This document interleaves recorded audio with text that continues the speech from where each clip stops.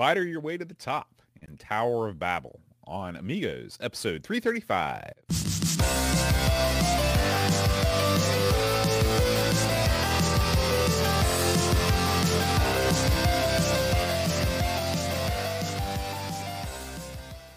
Hi, everybody. Welcome to Amigos. I'm John. And I'm Aaron.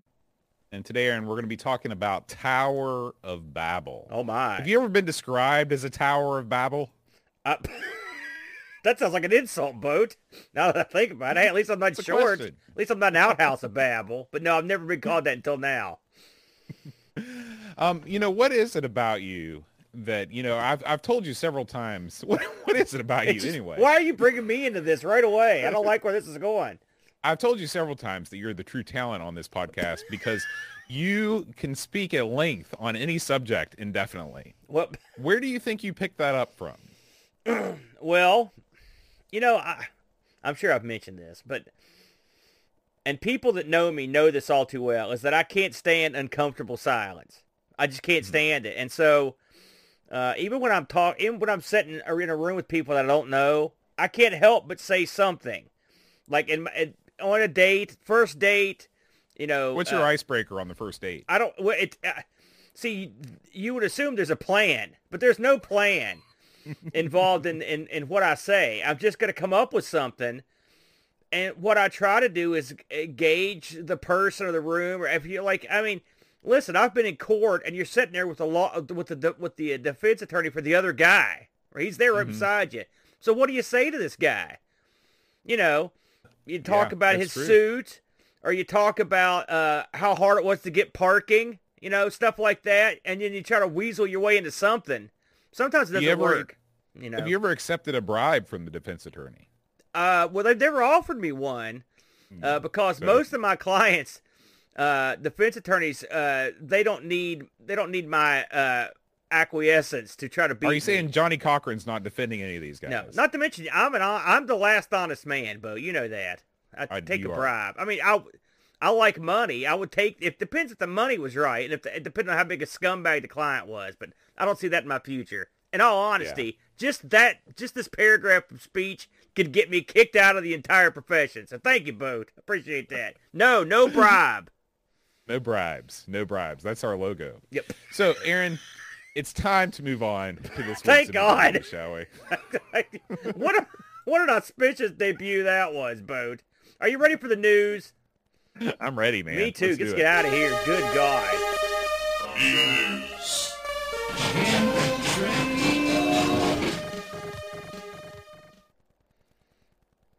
All right, Aaron, there are a few folks, sadly, that have left us this week. It's just sort of been a downer week for, people of note that have passed on. Yeah. And the one that's most connected to the classic gaming scene is Mr. Paul McLaughlin. Yes. He was a Bullfrog and Lionhead artist who passed away at the age of 57. Far too young, Aaron. This is a guy one of the guys that co-founded Bullfrog with Peter Molyneux. You can't understate the amount of impact that Bullfrog had on the world of the Amiga and the PC later on. He worked on Powermonger, The Syndicate, Magic Carpet, Theme Park, and Dungeon Keeper. That's a murderer's row of games right there. Yeah, he ultimately ended up with at the 22 cans, which that didn't go too good. But his body of work, it wasn't his fault. His body of work was beyond reproach. He was involved in the good stuff. I'm telling you, Magic Carpet, when that thing came out, that was really graphically was a game changer for me and my friends. I really couldn't believe that the PC was pushing out that kind of action back in the day. And Bullfrog was that company, and these companies come along occasionally where they're the magic company. They can do no wrong. They're putting out nothing but original grade A material. Of course, ultimately they got, picked up, and it all kind of went cockeyed. But yeah, he had a heck of a run, and 57 is, good God, that's way too young. I'm telling you that right now. And he's a good looking dude. It's a tragedy, and he will be missed, but he definitely left his mark, Boat. Absolutely. So, melancholy happy trails to Paul McLaughlin. Yeah. Now, Aaron, this next story you posted in our Amiga News section on the Discord. You said we have to cover this. Tell us about it. I did. Well, a long time ago, I mean, I can cover it, but on stream, I'd played a game called Human Killing Machine. And I've done it, I think I've played it a couple of times, and I came across this, and I'm like, this is the wackiest game I've ever seen. And by wacky, I mean garbage. Garbage game. And so I follow this guy, Matt McMuscles. And McMuscles here, yeah, well, I'm not sure it's his real name, to be honest with you. He does a series called What Happened, where he goes over what happened to these games to make them horrible. So I'm instantly drawn to it. I'm still waiting for his coverage of Top Banana. But with all that said, he covered Human Killing Machine in his worst fighting game series. And the story behind this I'd never heard.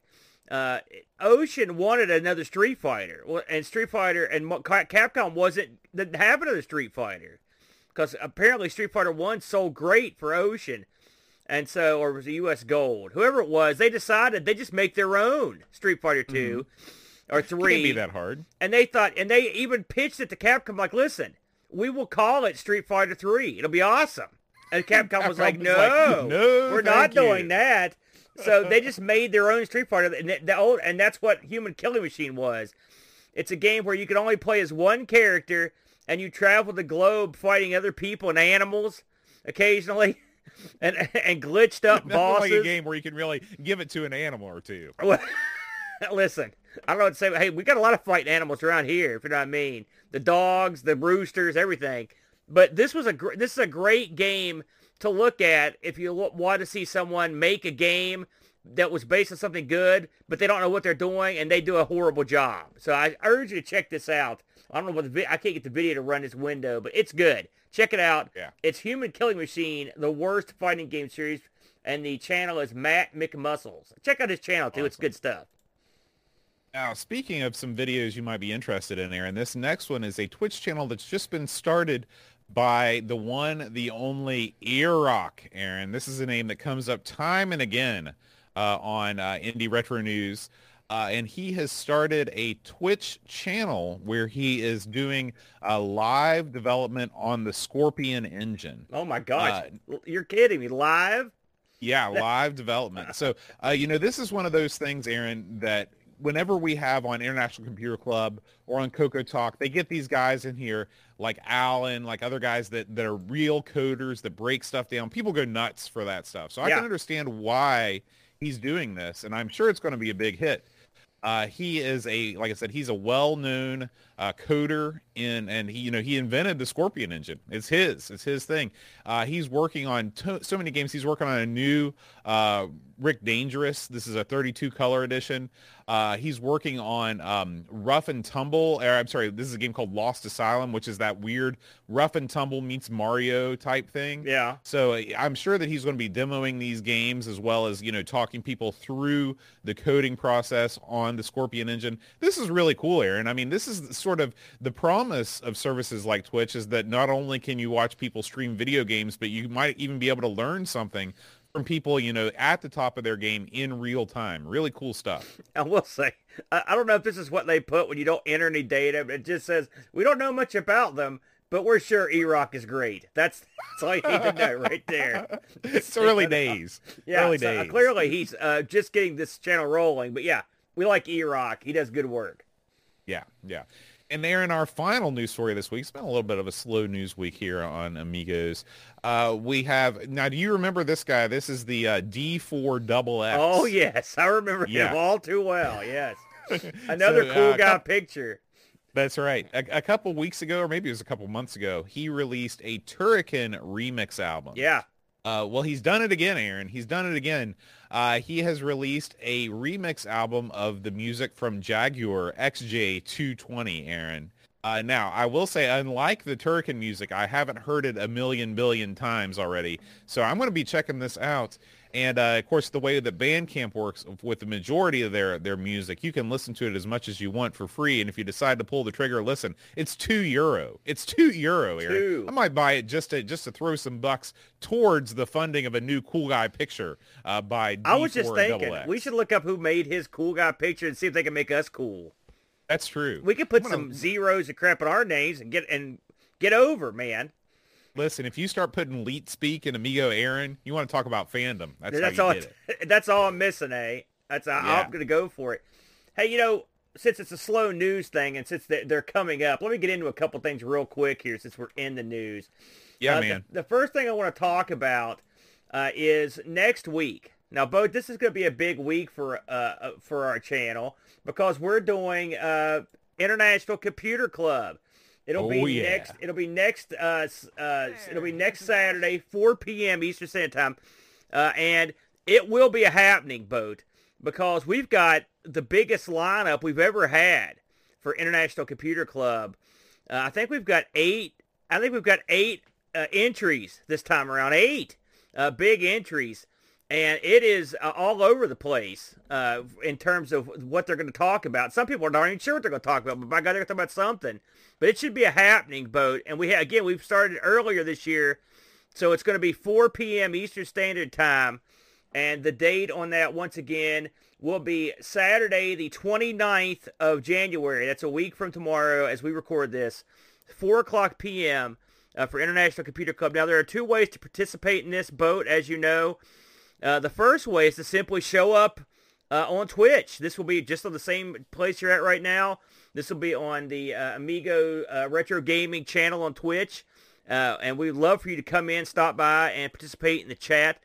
The second way you can entertain yourself and get more involved is to join us in the Discord area. We'll have an International Computer Club Discord voice and video channel, which we've been running these from. So if you're on our Discord, just hop on in. You can hop in and out if you'd like. Come in. If you can't stay for the entire duration, that's no problem. We understand we've got people from all over the world, and we'd be more than happy to accommodate you by having you come in. You don't have to even give any sort of demonstration. You can just come in and have a presence in the room. That's International Computer Club a week from tomorrow, the 29th. You looking forward to that, Boat? More than anything else I can remember. I love ICC because, I'll tell you why, because it is not constrained by any bounds of like what's on limits and what's off limits for people to talk about. We've had so many different types of presentations. I mean, it all sort of is ostensibly about classic computing in some way or another. Yeah. But I mean, everything from, Rob giving demonstrations on how to load movie posters off a Raspberry Pi, people sharing their book collections, and even some newer stuff. Remember when Graham shared his GameCube collection with everybody? Yeah. I mean, I love seeing just the variety of things that people have collected that they're proud of and that they want to show off. That's super, super cool. It should be a good time. I'm really looking forward to it, Boat. I also want to plug, we haven't done one of these since October, but tonig's the night. We will be bringing back Conversations from the Dark Side. That's tonight. That's tonight, brother. What? Wow. Man, that's great. Are you that stunned? I can't believe it. I thought it was next week. No, it's tonight. Great, I'm not going to double up that Nazi C. Are you mad? Tonight, it will be a Conversation with the Dark Side. Myself and my good buddy, Jack Flack, a.k.a. Rob O'Hare, will be kicking it up old school at 8:30. Tonight's topic's going to be UFO encounters, Boat. And I'm sure you've seen a UFO sometime in your life. Or maybe you came out of one, the way I see it. From after talking to you. So anyway, if you want to check us out, that's, again, this channel, Amigos Retro Gaming, at 8:30 tonight. It will be Conversations from the Dark Side. Should be a lot of fun. We'll probably go a couple hours or until people get sick of it, and then we'll roll out the door. So 2 big things coming up, Boat. Should be a lot of fun. I'll be there. I will be there. Hey, should we talk before we move on? One more thing. Okay. We should probably talk about Meatloaf. Right here. Okay. Because I want to talk about him real quick. I know this isn't related to anything, but I was always a big Rocky Horror fan, and that my first exposure, believe it or not, to Meatloaf was the Rocky Horror Picture Show. He played Eddie in the Rocky Horror, and in the late '70s, he made an album along with Jim Steinman called "Bout Out of Hell." It's one of the all-time great albums. You want an interesting trivia fact? Go ahead. Jim Steinman, high school classmates with Tony Kornheiser. No kidding. You know, it seems like I may have heard Tony say that at some point. Tony was a very famous sports announcer over here, a talking head on ESPN. Jim Steinman, a genius writer. Gosh, how many #1 hits has he had? Writer, producer, musician, he's all-around great guy behind the scenes. Not singer, singer, I will say. Yeah. But everything else. Take Trevor Horn. Jim Steinman is the opposite of Trevor Horn. He made music better, not worse. He was a genius. I was reading today that when they shopped around Bat of Hell, they were turned down by every major record label and all the minor ones. Finally, they talked Todd Rundgren into producing the album only because... Good move. Only because, yeah, but it's not because he's great. It's because he thought it was a hilarious parody of Bruce Springsteen. So go figure that. Which is also a great story. So, and a lot of the songs on the album were written for one of Jim Steinman's plays. Jim Steinman was always, in fact, this actually became a Broadway play at one point, Bat of Hell. I've never seen it, and of course it didn't have Meatloaf in it. But of course you team up Steinman's lyrics with the Meat Man, and you got something. This guy, he looked like a big tubby load of goo. He sort of reminds me in high school. Chris Farley in that picture. Well, in high school, I was a tubby guy with long, stringy crap hair, so I had a lot in common with the Meat Man. Sure. I actually caught Meatloaf live in concert it was the mid-'90s, and he was, it was in between Bat Out of Hell 1 and 2. I mean, it was well in between, because Bat Out of Hell 1 came out in like 1979, 1980, something like that. Right. And Bat Out of Hell 2, I think, came out in the 95. Yeah, it was way in. Yeah, and he was talking about Bat Out of Hell 2 at the show. And I remember for years I kept telling my buddy, Bat Out of Hell 2's coming. Meatloaf said, and he's like, you're full of crap. That's never coming out. And when it came out, I went to his house and held it up. I was like, here it is. Was that buddy host? No, it was Brian Walker, of all people. I don't know, think you know who that is. But, and of course, Bat Out of Hell 2, not the album Bat Out of Hell 1 was, but still a pretty decent album. I had some big hits on it. Yeah, it sure did. And of course, it brought Meatloaf back to #1. It took it back to it got him a Grammy. He performed at the All-Star game. I remember that was a real big deal for him. And he was back in the game. He was big all over the world, Australia. He was big in the Later UK. Later in life, had a career as a celebrity on one of those Big Brother shows. He was on Trump's right? show, the Celebrity Apprentice. He also had an acting career. He was in every quality of film, from Bigfoot Hunter all the way up to Fight Club. He was he was in all kinds of. He was in if you ever saw the movie for the D. What was that? What's this dude's band? Pete Gas. Are you talking about Twisted Sister? No. No, not D. Twisted. No, D. Snyder. No. Oh, what? I'm not going to talk about music with you. But no, he was a rock legend. I looked. This is supposedly in the top 5. It's one of like 5 or 6 albums that ever sold over 40 million units. Yeah. Huge seller, Bat Out of Hell. So anyway, Absolutely. Tenacious D. Thank you, Retro. He was a Tenacious D's Pick of Destiny. In a great opening bit where he played the churchy father, and he sang in that. It was great. So anyway, I know this is completely unrelated to our show, but I wanted to bid a fond adios to Meatloaf. I always felt like a kindred spirit to this guy, except he had talent. But I always liked him. I enjoyed seeing him live. I enjoyed seeing him on TV. I enjoyed his albums. I grew up listening to this stuff. By grew up, I mean when I was a teenager, when I discovered it later. But it was great stuff. Bo, did you catch Bat Out of Hell at any point in your life? Have you heard of Meatloaf? Bat Out of Hell 2 came along about the same time that I started getting interested in popular music, like recent popular music. And I remember seeing that I Would Do Anything for Love video played ad nauseum on VH1 back in the day. And so, that was my first exposure to Meatloaf. And I didn't even hear Paradise by the Dashboard Light until like I was in high school. Oh, man. I mean, they never played it on the radio because I guess it was so long. I never heard it on the radio. So. I did all the time on 105. You probably were listening to some other stations. Yeah, that station scared me. I know how you are. Well, so have you ever heard Bat Out of Hell in its entirety? No, Please. I should give it a listen. I bet it's really great. should. It's a there's a reason why it's a top seller. It is there's not a bad track on the album, and there's some amusing surprises on the album as well. Plus, he had a great big hit with Cher called "Dead Ringers for Love." They had a duet. So, Meatloaf for a while ran in some big circles. He was up and down. He had psychological problems. He saw a psychiatrist most of his life, including his voice left him, and it was all in his head during I've heard tours. about that happening. So it's he's a real interesting guy, but he overcame a lot to be a big star, and he will be missed by me, Boat. Okay, that's all the fandom I can put out for the Meat Man. Carry on. All right. Well, let's talk about another guy we're a big fan of, and that's Frank over at RetroRewind.ca. Yes. Also big in the Australia. The new products are coming fast and furious, Aaron. This past week, Frank has released unto the world a A600/1200 compact flash to IDE adapter. Now, you know how important these things are if you want to get a WHD installation going on your Amiga. It looks like, I've seen these before, and this one looks just like a better quality version of what I've seen in A600s before.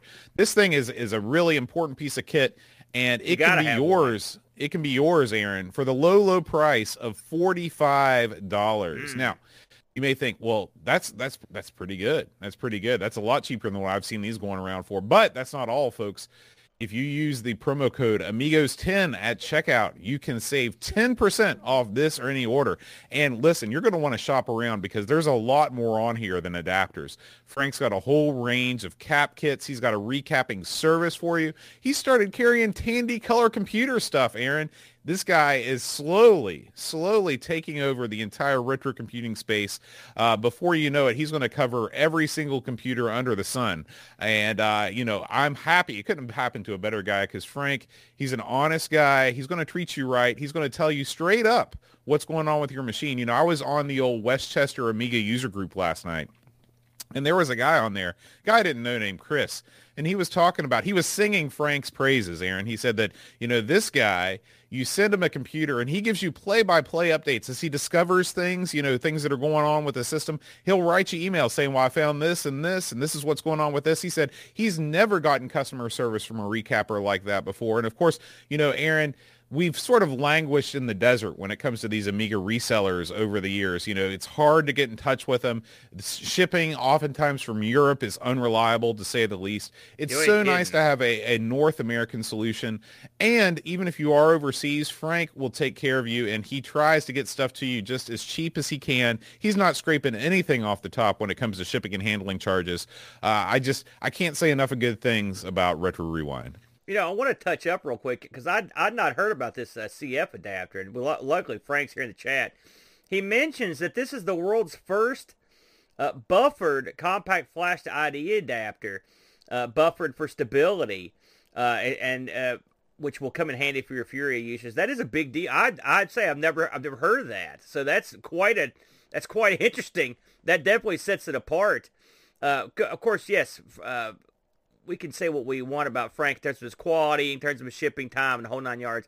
He's also a man of the community, a real good guy, and he also is going to be at the ICC next Saturday to talk showing about off new products. Yeah, new products. I love it. I've often said, listen, anyone can come and talk about their new game or new product at the ICC, and Frank has never, ever turned me down. He's back again, so we're looking forward to see what he's got on offer. But yeah, check him out. Use Amigos 10. Get you a few bucks off. It's a good deal for all around. Absolutely. All right, Aaron, it is time to talk about the Tower of Babel. Oh, man. Hey, Boat, I'll ask again. You ever heard of this one? Never once. Not me, not one time. And what really astounds me is the people behind this. You think it would have been a bigger deal. So the interestingly named Tower of Babel, and we'll get to this in a moment, when I get into the backstory. I don't know if you looked into it, but I sure did. This was released in 1990 on one disc. That's astounding, isn't it, Boat? It's another example of just like how little space flat shaded polygons take up. It's the Elite 2 thing all over again. Now, this was published by Rainbird, which is sort of like Microprose's little publishing arm. They've done a ton of stuff that we've actually covered. They did both the Midwinter games. They did both the Star Gliders. They've done a ton of stuff. I looked. They published a bunch of these graphical text games, Boat, on the Amiga. Really? Have we ever done one of those aside from the H.P. Lovecraft one? I don't think we have. Oh yeah, we definitely have. I think Hounds of Shadow wasn't that's the H.P. Lovecraft one. Yeah, that's all. But that's aside from that. Have we ever done another one? Okay, right. I don't think we ever have. And that one didn't have that many graphics. So for the future, that might be something kind of interesting because those are a big deal in the Coco. But they did tons of those, including one simply titled "Fish" with an exclamation point at the end. So I don't know what that's all about. They also published Weird Dreams. Now that's a strange game. If you ever played that one, that one I have fooled around with. So everyone's got this listed as developer unknown. So I'm assuming this was developed in-house at Microsoft. And when you hear who worked on it, you'll understand why. So this was coded by a fellow named Chris Newcomb. He did a game called First Contact, Granny's Garden, and he also did Gunship 2000, by the way. It was also coded by a fellow named Pete Cook, who did Tau Ceti 2 Academy. He did Granny's Garden, Harlequin, World Circuit, and he also did F1 Grand Prix. So there's a lot of car stuff from him. And the game design was also by Newcomb.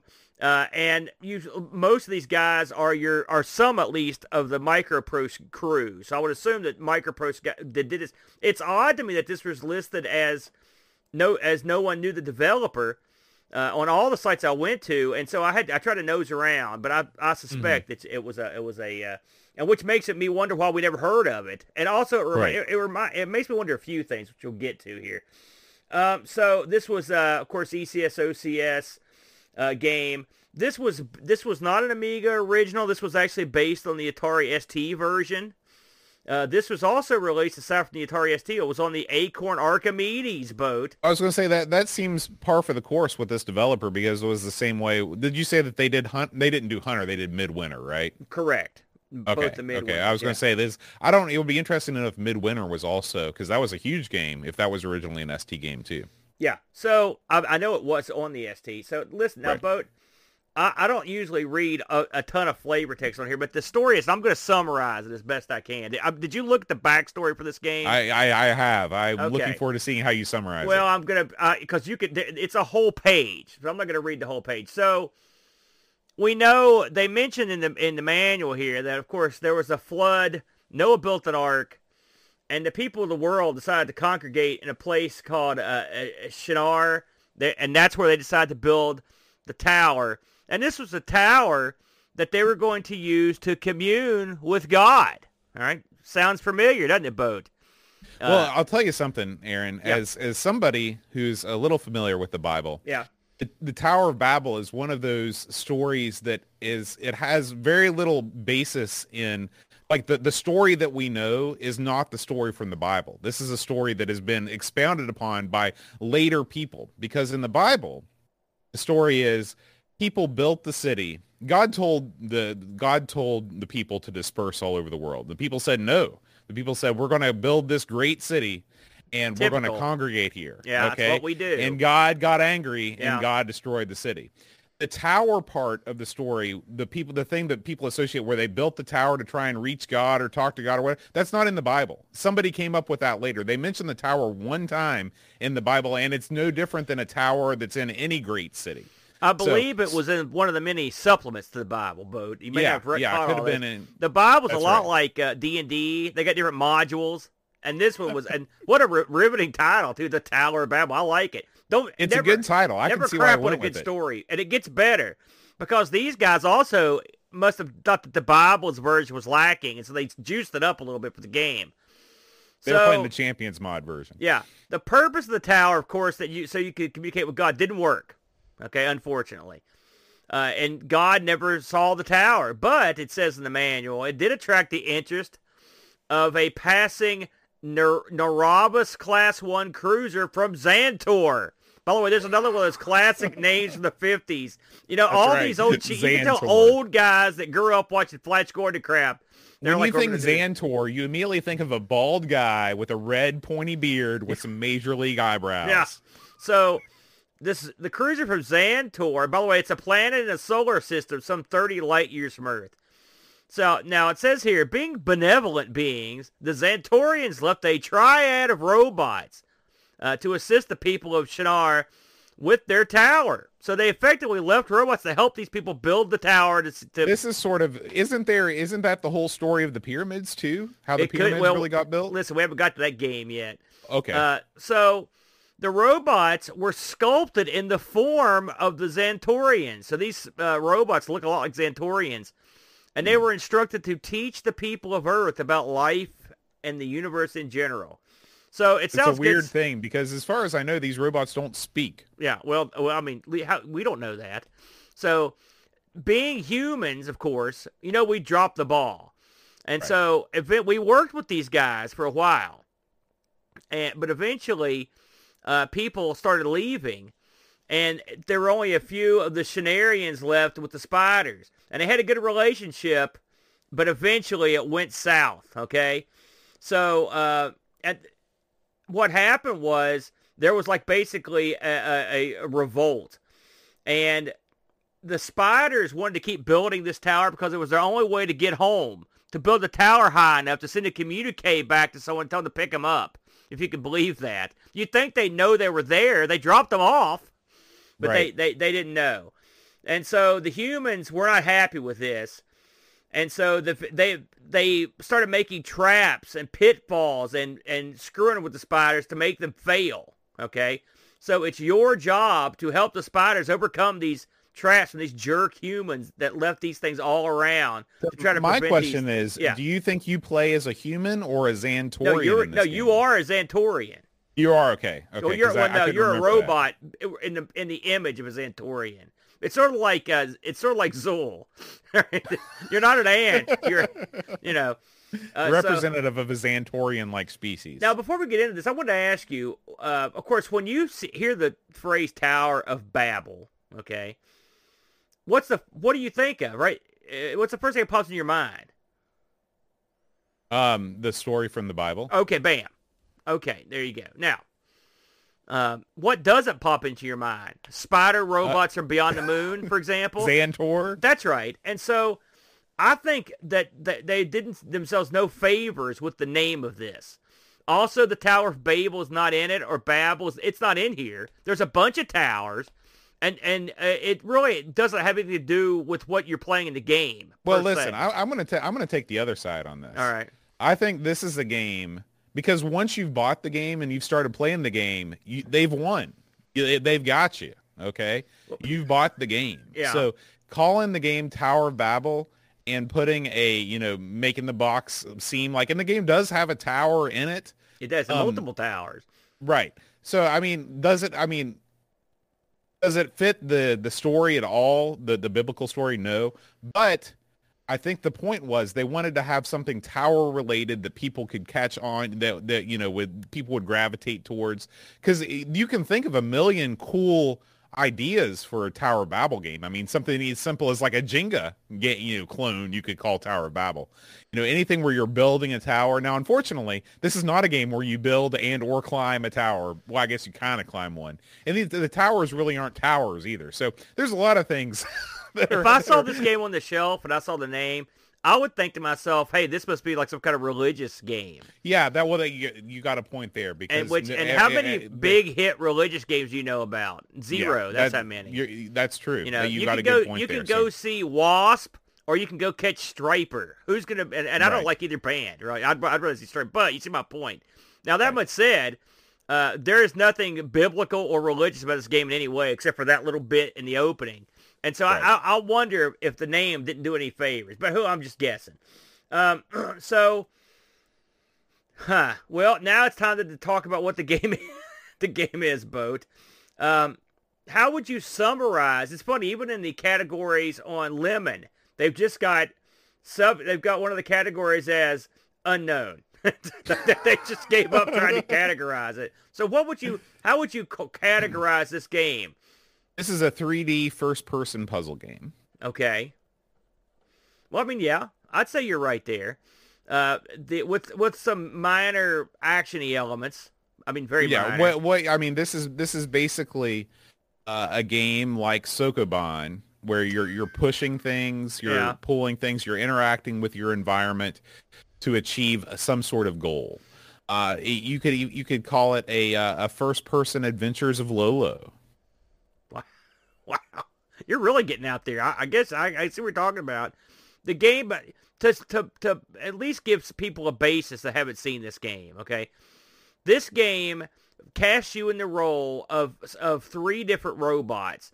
Think to yourself, think a 3D game that you move characters around that have different abilities, sort of like, say, a Lemmings, and you have to, every level you go to has a series of conditions to let you win that level. Okay. How's that? Let me try. Let me give this a shot here. So you've got 3 spiders. You've got a zapper, you've got a pusher, and you've got a grabber. Okay. Yes. There have never been 3 more aptly named forces in creation. It also sounds creepy. You've got a selection they do what of they creepy say. Spiders. Yes. Okay. So at the beginning of each level, you get a goal. You either have to destroy some crap, or you've got to collect these things called Klondikes, which are essentially boxes. They're like power supplies in the manual, basically. Okay. Yeah. So you have a 3D plane that has different heights that you walk around on, okay? There are lifts, there are conveyor belts, there are other contrivances that hinder or help your progress around the tower, okay? So your job is to negotiate this 3D environment using your zapper, your pusher, and your grabber robot or spider to achieve the goal. That's it. That's the game in a nutshell. Now, the things that stand in your way are there are rocket turrets. I can't remember the exact name of these things, but there are these turret-mounted guns that fire at you, and if you stand within their plane of shooting, they will kill you. Okay, so you got to contend with that. You've got to contend with your environment, and the environment also puts blocks in your way, and the blocks, depending on what the puzzle is, you either have to use them or you have to get them out of the way. For example, in one very memorable puzzle, I think it's called Death Valley. You are flanked. The hall is flanked by these turret-mounted guns, and what you have to do is take your pusher and push the block in front of you, and what happens is the block reflects the gun shots back onto the guns, and it destroys the guns. You know, that's the first level I got past without the guy in the video helping me get past it. I was so proud of myself. I'm like, yeah. I think that was the same way for me too. So this game has tons and tons and tons of levels, and the way that the level selection screen works is that you have a grid and you start on A. Everybody has to solve A first. Then you can either solve B or you can solve D, because it's a 3x3 grid, and you basically work your way through the levels in sequence until you complete them all. This is a very run-of-the-mill puzzle game. What makes it unique is that it's completely in 3D. This game has been done a million times, in 2D, but the fact that this is 3D and it runs reasonably well sort of puts it above. I will say it makes it unique. Wouldn't you say, Aaron? Yes. First of all, the robots in this that you control, the Zentorian robots, they look identical to that creepy robot that really exists that you always see walking up down the stairs. The Boston Dynamics The one robot. they screw with, they make it walk over stuff. They go out and beat it with sticks and crap. Yeah. Mm-hmm. It looks just like these. That's our actually, future overlord. It's quite remarkable, right, honestly. They've also put little touches in, like in the background. You'll see like this rotating planet. You'll see lightning. You'll see shooting stars. So I like those little touches. The game itself, when we first started this game, I first loaded this up. And if you don't look at a manual or anything, all right, because I always, how I am, I loaded it up, and you're confronted with the screen. The screen consists of basically a view area, which takes about half the screen. And then underneath that are like a bunch of like arrows and a bunch of buttons. And I was just looking at this like, I'll never figure this out. I'm screwed. Yes, that was exactly the same thing, because this is where this game, okay, we've talked about the game itself. Like, once you know how to play the game, how the game is played. Yeah. Okay. Where this game is not good is the way that you're greeted with the game. because there is a tutorial in the game. Yeah, it's hard. And it doesn't really teach you anything. Well, I mean, it assumes you understand the controls right away. What this game gives you is a tremendous amount of control from the beginning over lots of different aspects of the game. Yeah. And so what you've got is you've got buttons that show you various camera views. They're the compass points north, east, south, and west. So you can look at the level from all over. And when you've selected one of those camera points, you can use the directional arrows that are to the right to zoom in, zoom out, and go left, go right. You can really scope out the entire level, before you do anything. If you're patient enough to do that, because it ain't fast. What they should have done was make this completely different.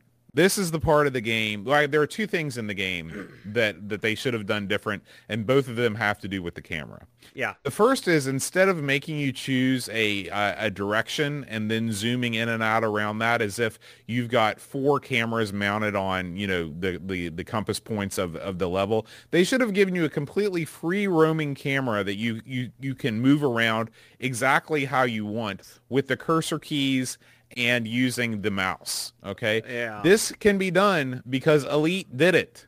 Okay. It did. Yes, I agree with you. And I was thinking more like something like, at the bare minimum, something like a Mario 64 style. Well, Elite did it a million billion years before Mario 64. I know. But I mean, it would be the camera, a free roaming camera that you could control easily would go a long way in this game. Right. And the reason why I use Elite is because it's a contemporary game to this. I understand. So you can't, okay. Well, Elite didn't have as much going on the screen as this does, and probably not use, probably Elite didn't take as much computing power. And this game does not have a lot going on the screen. It's got way more than Elite. I don't know. It's got a lot of stuff going on, and I'm assuming that. There's nothing ever in motion except for you in this game. But you're the only thing that moves. It's generating a lot of stuff in real time. Listen. We don't know, okay? But whatever reason they had, they didn't do it. All right. Yeah. Maybe they didn't have. This is early on. Maybe they didn't think of it. Okay, we don't know. Now, I guarantee you they didn't think about it. They didn't think of it because nobody had come up with a good way to control cameras. I mean, That's still a problem in games now, is camera control. So I don't blame the guys, but I wish that is something that they could have done that was within the realm of possibility.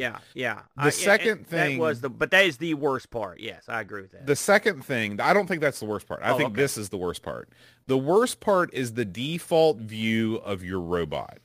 Because when you click on a robot, it immediately transfers you to first-person view. Yeah. And that makes it extremely difficult to navigate through these levels. Yeah. Okay? Boy, ain't that the What truth. they should have done was and Aaron and I both got this from a guy, I think his name's Big Ian, if you want to check out his video. This might be the one that is that the one that's playing right now? I'll look while you're talking. Go ahead. Okay.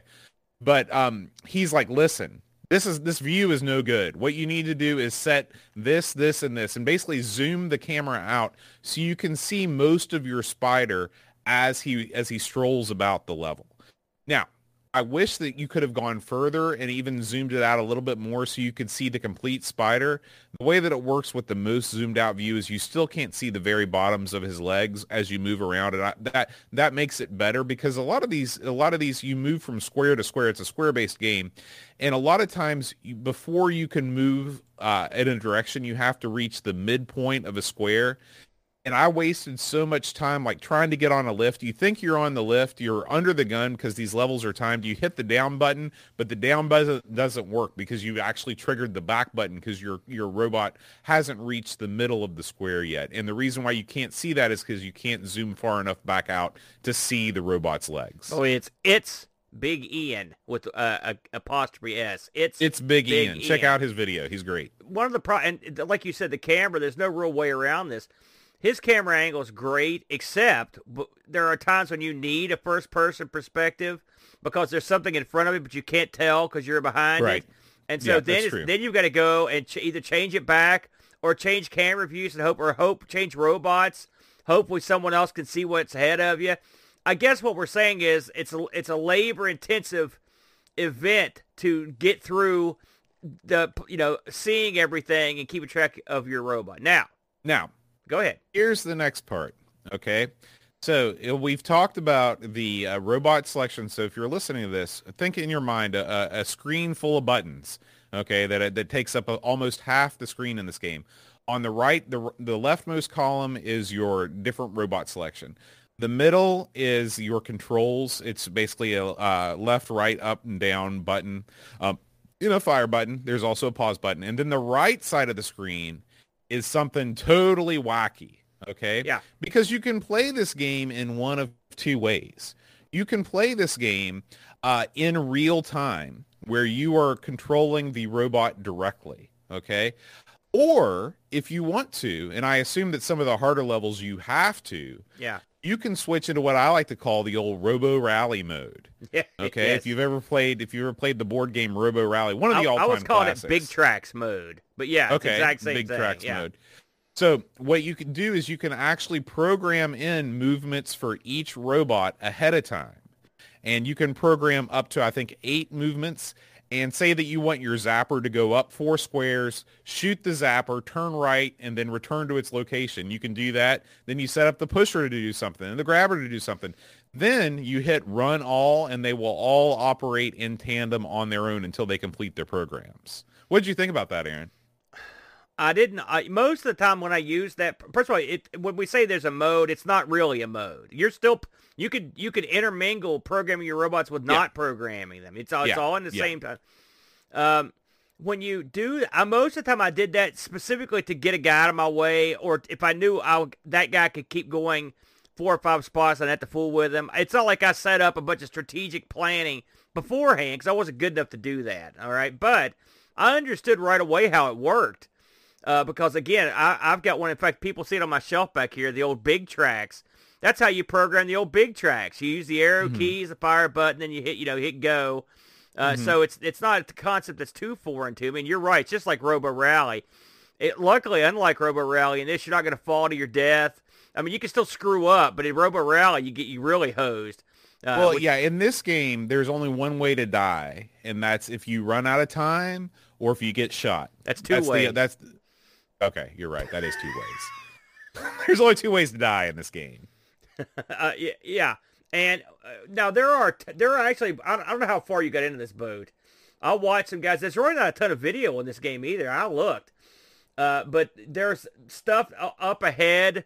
There's also like proximity mines. I don't know if you saw those. Oh, yeah. You're right. I didn't know about that. I just forgot. There's also different sorts of lasers that can do different sorts of stuff that are not just mounted. It's, of course, just like any game of this type, as you get in the higher levels, it gets wackier. There's also this jumping robots that bebop around. You got to take care of them. So there are targets out there, and they can kill you.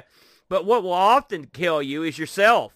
I've shot my own robots many times. That's something that's irritating. And it's a neat effect because if a robot gets shot, you know it immediately because your screen immediately goes to static, and you're like, okay, that's that one's out of commission. I've been pondering the best way to describe this game since I played it, because this is not. If you're listening to this in your car or whatever, and you're trying to in your brain, you're like, what are these goofs talking about? If you picture a 3-dimensional like grid basically in your head. You move your robot one grid spot at a time. And every time you want to move him forward, for example, you have to hit the up arrow for every movement in any direction. All right?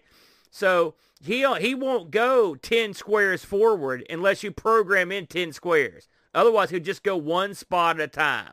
And that's how the game goes across this checkerboard landscape with different levels. There are ellipses like boats that go up and down. Some of the missions involve you just going out to shoot people. Some of them involve you... people. I mean, robots. Some of them involve you, or guns, or whatever. Some of them involve you having to get those Klondikes. Some of them are timed. Sometimes you'll have to go out and risk one and literally kill one of your own robots just to get the level completed.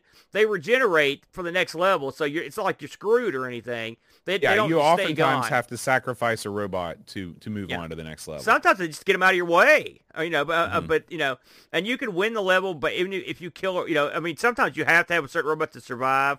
But if you don't need him and you kill him, it's okay. The level will keep going. It'll tell you when you screwed up to the point where the level's over. In between levels, there's a little cut scene that shows you some action. it's interesting how you pick levels in this. Like Bo said, they give you this sort of grid work. It's basically like I think it's like, what is it, four rows of four, something like that.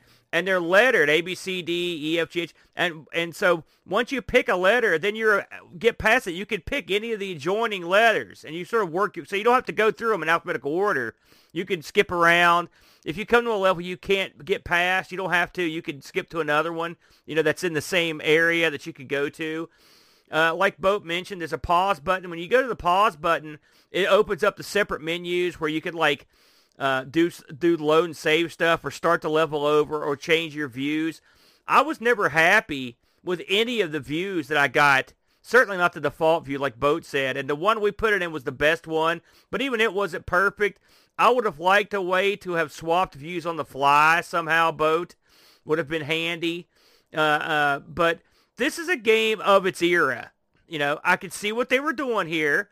I could see the concepts behind it. You could tell learned men made this game. It wasn't some just goof. I mean, they put a lot of thought in this game.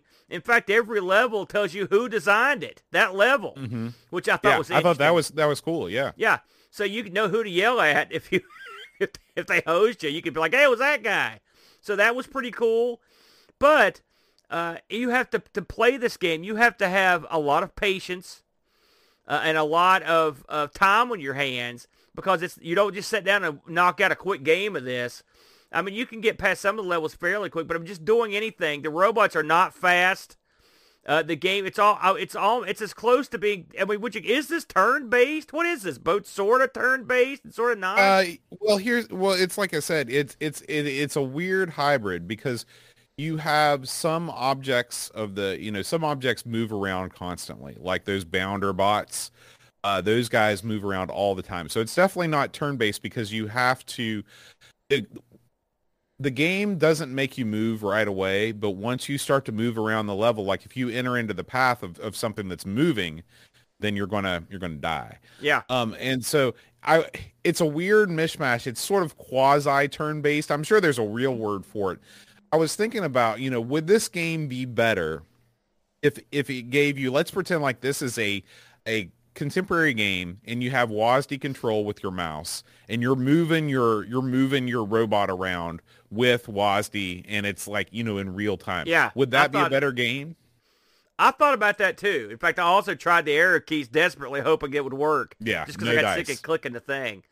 Again, they could have done that. You could with a few exceptions, minor exceptions, this could have been a board game.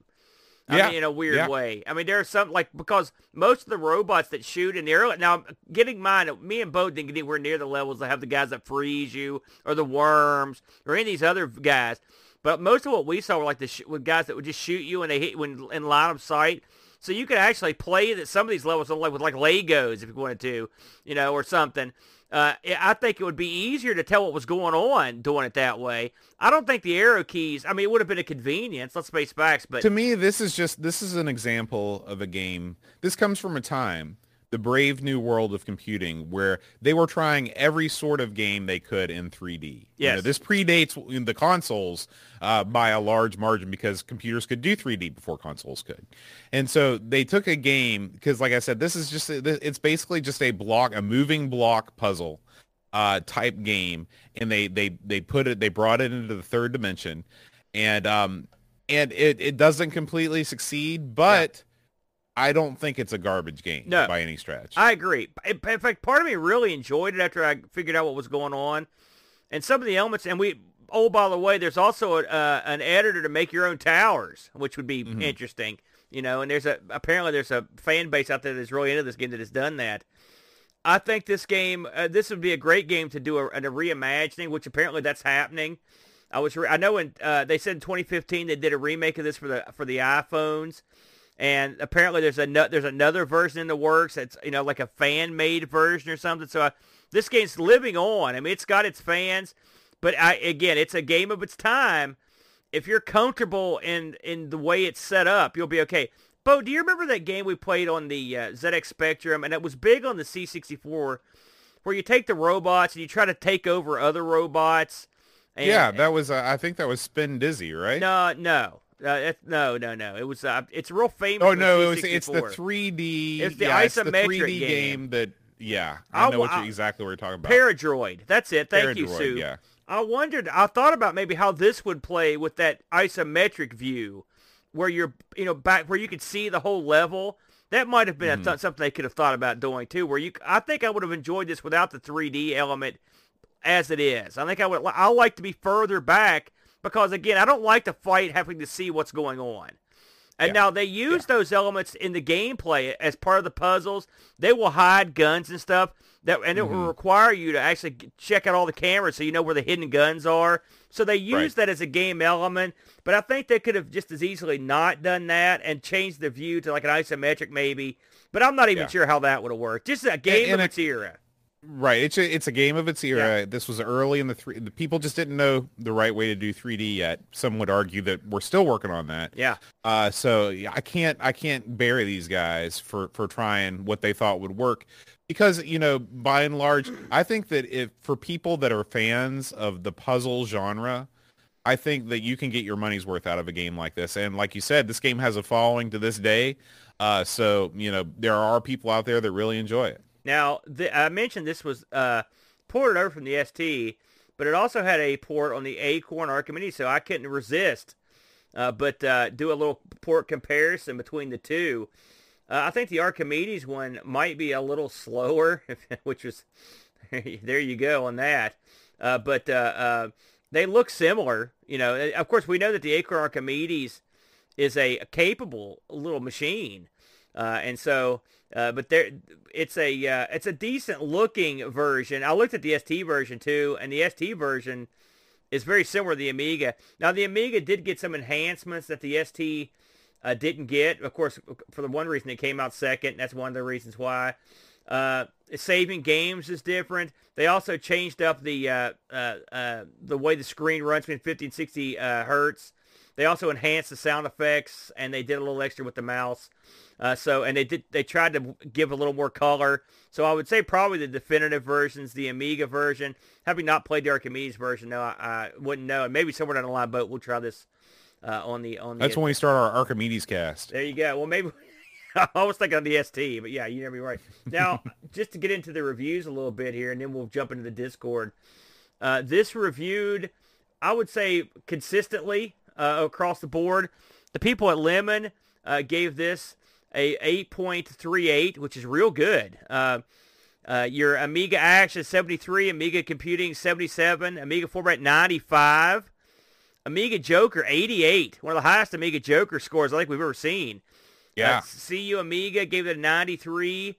Dator Magazine gave it a 9 out of 10. The Gaze Machine gave it an 81. Total average score, according to our friends at Lemon, 85% is the average. What did we get on Discord, Boat?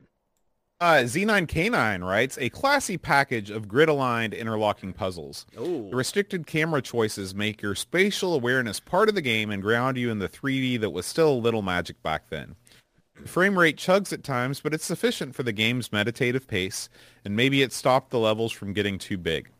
Reprogramming your moves and watching them unfold automatically like the A-Team is a cigar-chomping pleasure, and needed in some timing-critical challenges later on. Yeah. The puzzles aspire to make every square and move thoughtfully count. There are a substantial number of them, and the hit rate, not to mention the wit rate, is good. On the 8-bit machines, Pete Cook built some quirky and great games upon limitation-defying bespoke 3D effects. Here, with modern-looking polygons, his ingenuity turned further still to the baked-in content.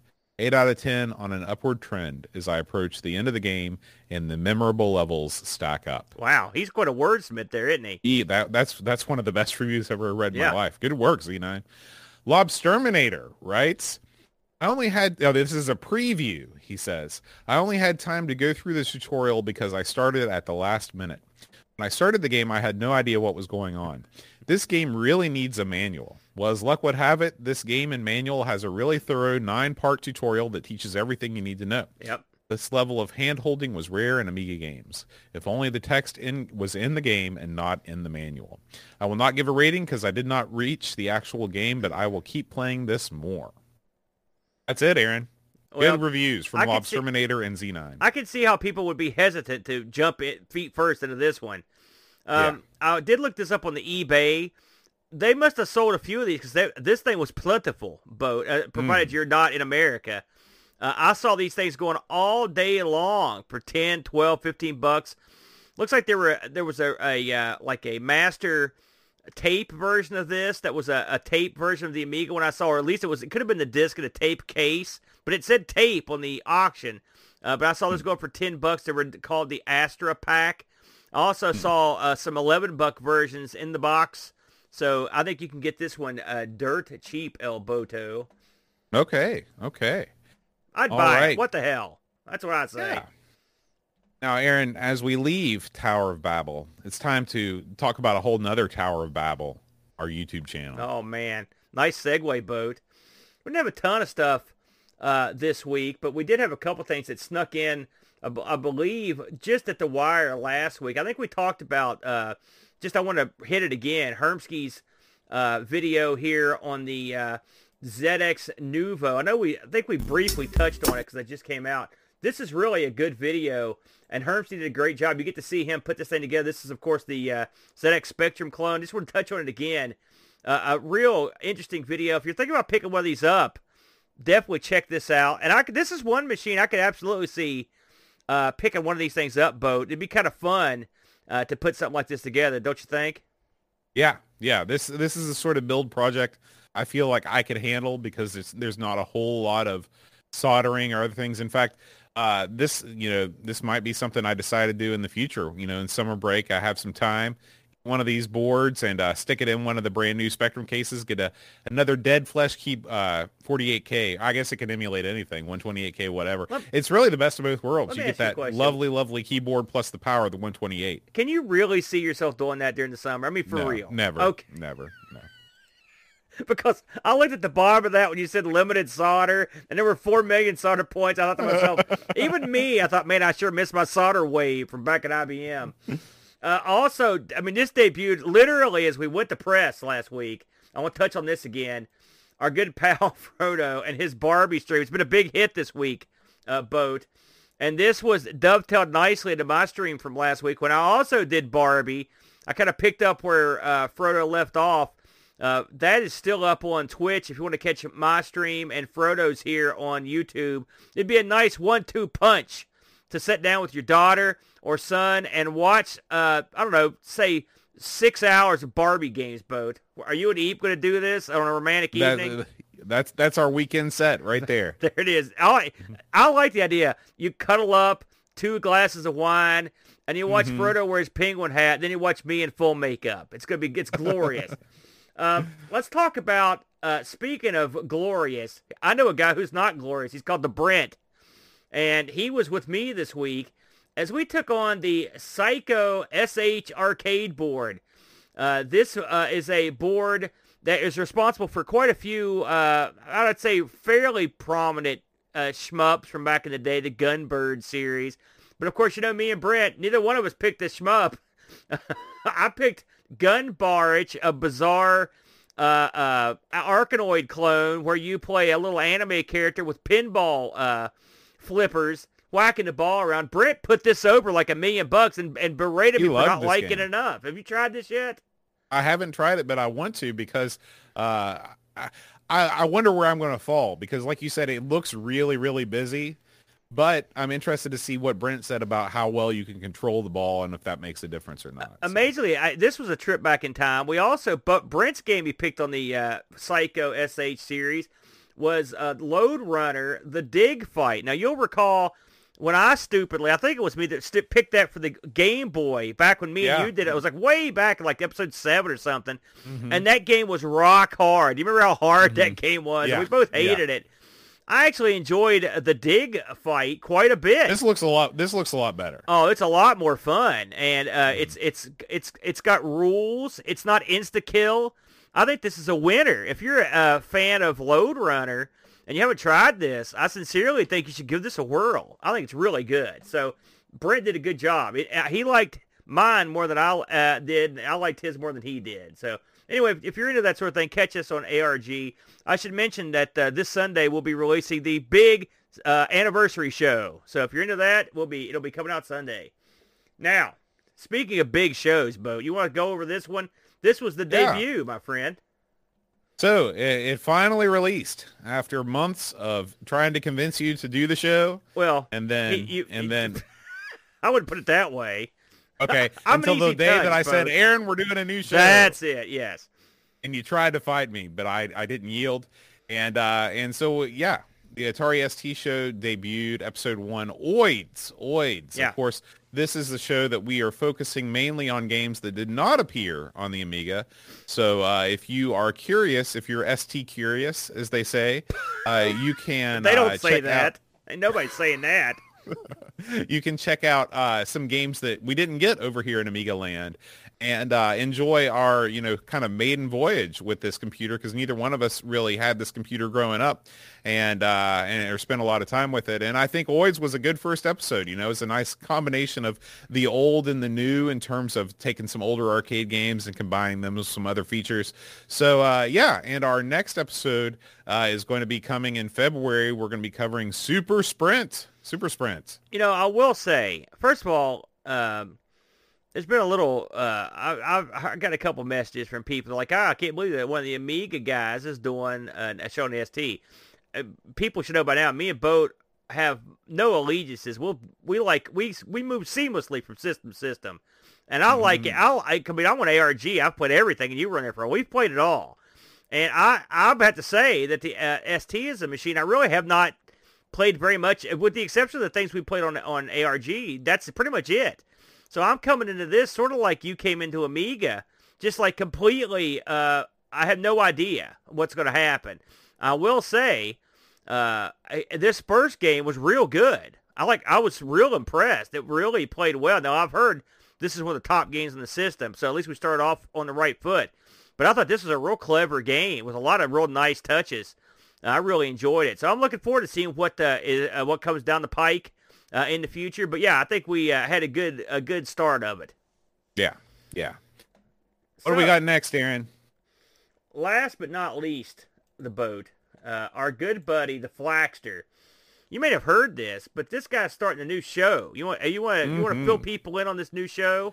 He's not only starting a new show, he's starting two new shows, but specifically one that has bearing on this video. Right. Rob Flack O'Hara of You Don't Know Flack and Sprite Castle fame is starting two new endeavors. One, Cactus Flax, where he talks about and reviews every arcade game he's ever owned, which is a great idea for a podcast. He's picking that one back up after, about 12 episodes, something like that? Yeah.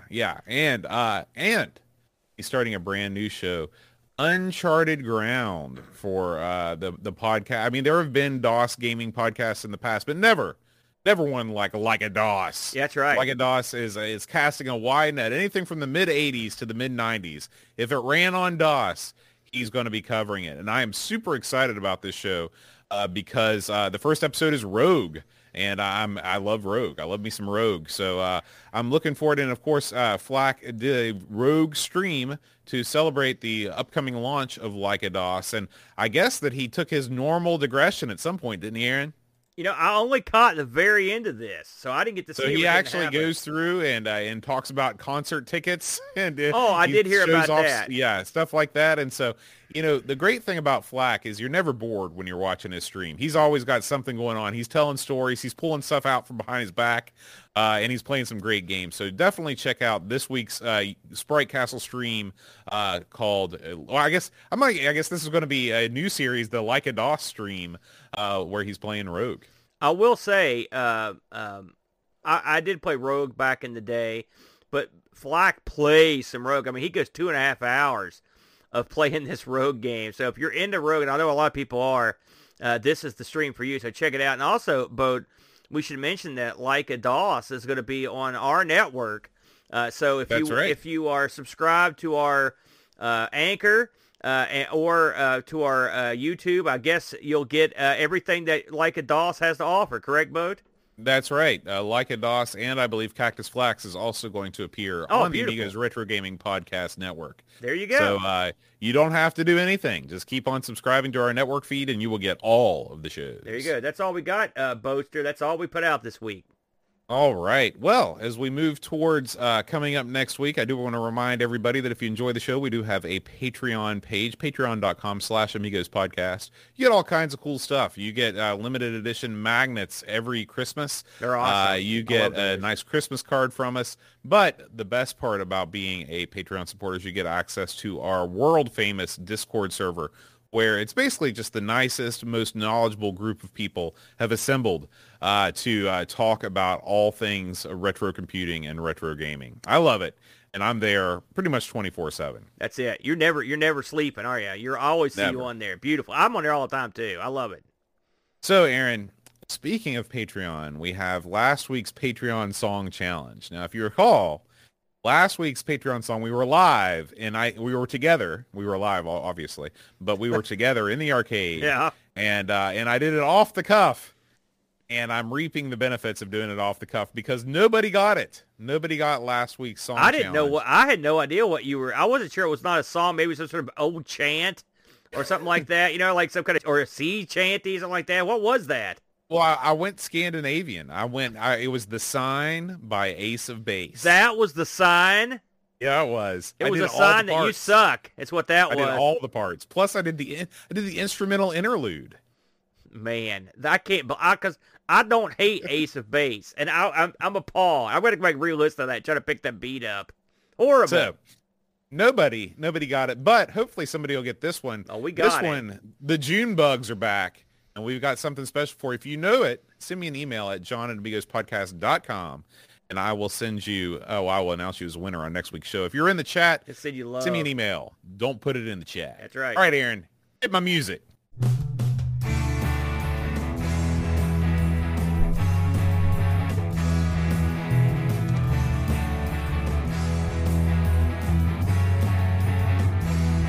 RSN 8887. Albert Kemp, we like what we like. Mr. Chip, Mr. Price, Herman V. Wonder Leach as a Mark Richardson. David Hearn, Chris Edwards, Remo K. David Taylor, Stu Carlos. Matthew Mobius, the Phantom Magnus. Seth Gates, Alistair V. Christian Russell, David Z. George Rosansky. The Amiga Show, Daniel Crabtree, Super Family King, Crazy Loomis, William Venter, Star, Heavy Systems Inc., Bundy Frag Lord, Mark Byland, Olaf Herbrumsky, Alien Breeder, Dave Velociraptor, Cowboy Boy Langdon, St. John Williams, Luke Hudson, John Cook, Bomb the Bass, Frodo Winner, Solon, Saz, and Tech Mage, Jürgen, Mr. Cole, and Bernhard Lucas, Jerry Dennington, Zoglum, Reflection, Simon, Lash, Captain Crispy, Kilobytes, and Caffeine, Gary had the free lunch, Kate Fox, David Pickford, Cameron Armstrong, Andy Jones, Lux Terminator, 10-minute Amiga, Retrocast, Bernard Quinn, RMC.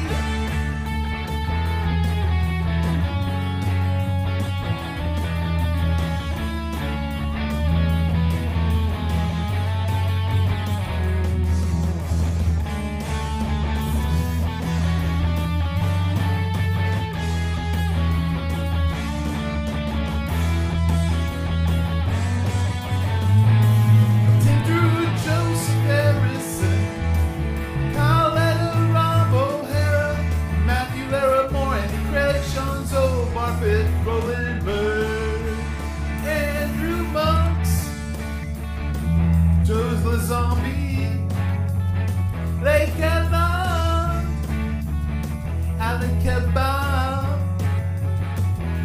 Checo Dave, Level, Lord John Marshall, Matthew Perron, Ricky DeRocha, Creepy Dead Boy, Big CTZ, The Slow Norris, Stefan Sorgard, Martin, Edmund Helen, Christopher Hassel, Ravi Abbott, Chris Foltz, Lauren Giroux, Ben Becky, Adam Battersby, O'Brien's Retro and Vintage, Gary Hucker, Paul Harrington, Duncan Styles, tapes from the crypt, Josh and Adam Bradley, Jonas Rulo, T.A.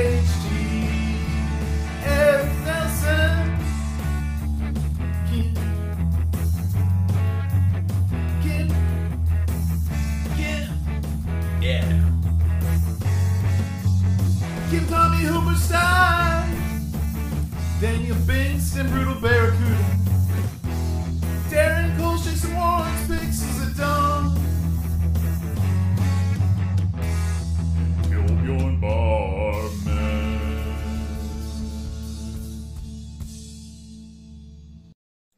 There it was. All right. I like that. So we appreciate all of our Patreon supporters, and we also appreciate all of our Twitch subscribers. You know, Aaron, there's lots of people that like to watch the show live and in person. And even if you are not able to, you should definitely follow us on Twitch, because Amigos TV birthed its first...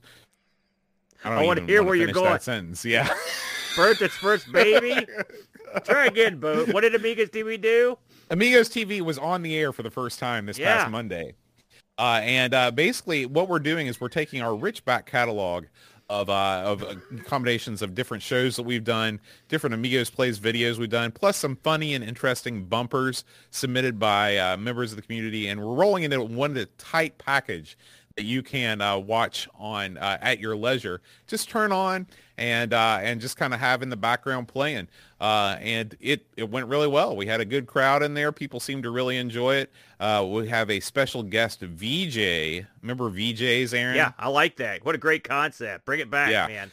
So we're going to have a special guest VJ on the next block. So if you follow us on Twitch and get notified, you'll know exactly when Amigos TV is coming back. But we're here to talk about the subscribers, Aaron. We want to thank all of the Twitch subscribers, including Edvin Helland, who's joined us live right now from the Man Cave, Qubits, Negsol, Buck Owens, Orom, Macintosh Librarian, Monza Mess, Steve Burtz, Back to 8-Bit with Hermsky, Frodo NL, Still Adolescing, Texas Foosballer, Explorer, Butterbird, I am Chris Folds, Real Retro Dude, Da Krabs MTG, Grizzla, Demoscene TV, M. Kelly 0904, Blow Jellyfish, Am I Steph, Blue Train, Bum 7, Great Al G, Captain Chaos DK, Eeyore 4077, The Amiga Show, Gary Heather, Lord Soup, Scumboy, Luminate 08, Amiga Live, Dragonbane OZ, John Marshall 3, Paco Take, Uber Scuba Diver, Mitsuyama, and Retro Jerry. Thank you guys so much for subscribing on Twitch. Thank you. Now, Aaron, next week, guess what? It's time for another strategy simulation game. What did we just play? Yeah. What did we just play? Listen, man, it's strategy sim from here on out. What was that? What category did we just play? Oh, seriously. I have no idea. Okay. That's out of my hands. All right, keep going. So, Aaron, but this is good news, Aaron, because this is a game I think that you like, and I know I like it. Silent Service. Oh, yeah. Silent Service. Okay, beautiful. Submarine That's a classic. simulation. Okay, yeah, great. This was nominated by Amigos Game Selection Committee Zorglub members, Zorglub. So we're always happy when the Glub gets up there. And of course, we want to thank the entire Amigos Game Selection Committee for voting on the games that we play each and every week. All right, guys, we're going to hang it up. Thank you so much for listening. We will see you next week. Until then, adios. Adios.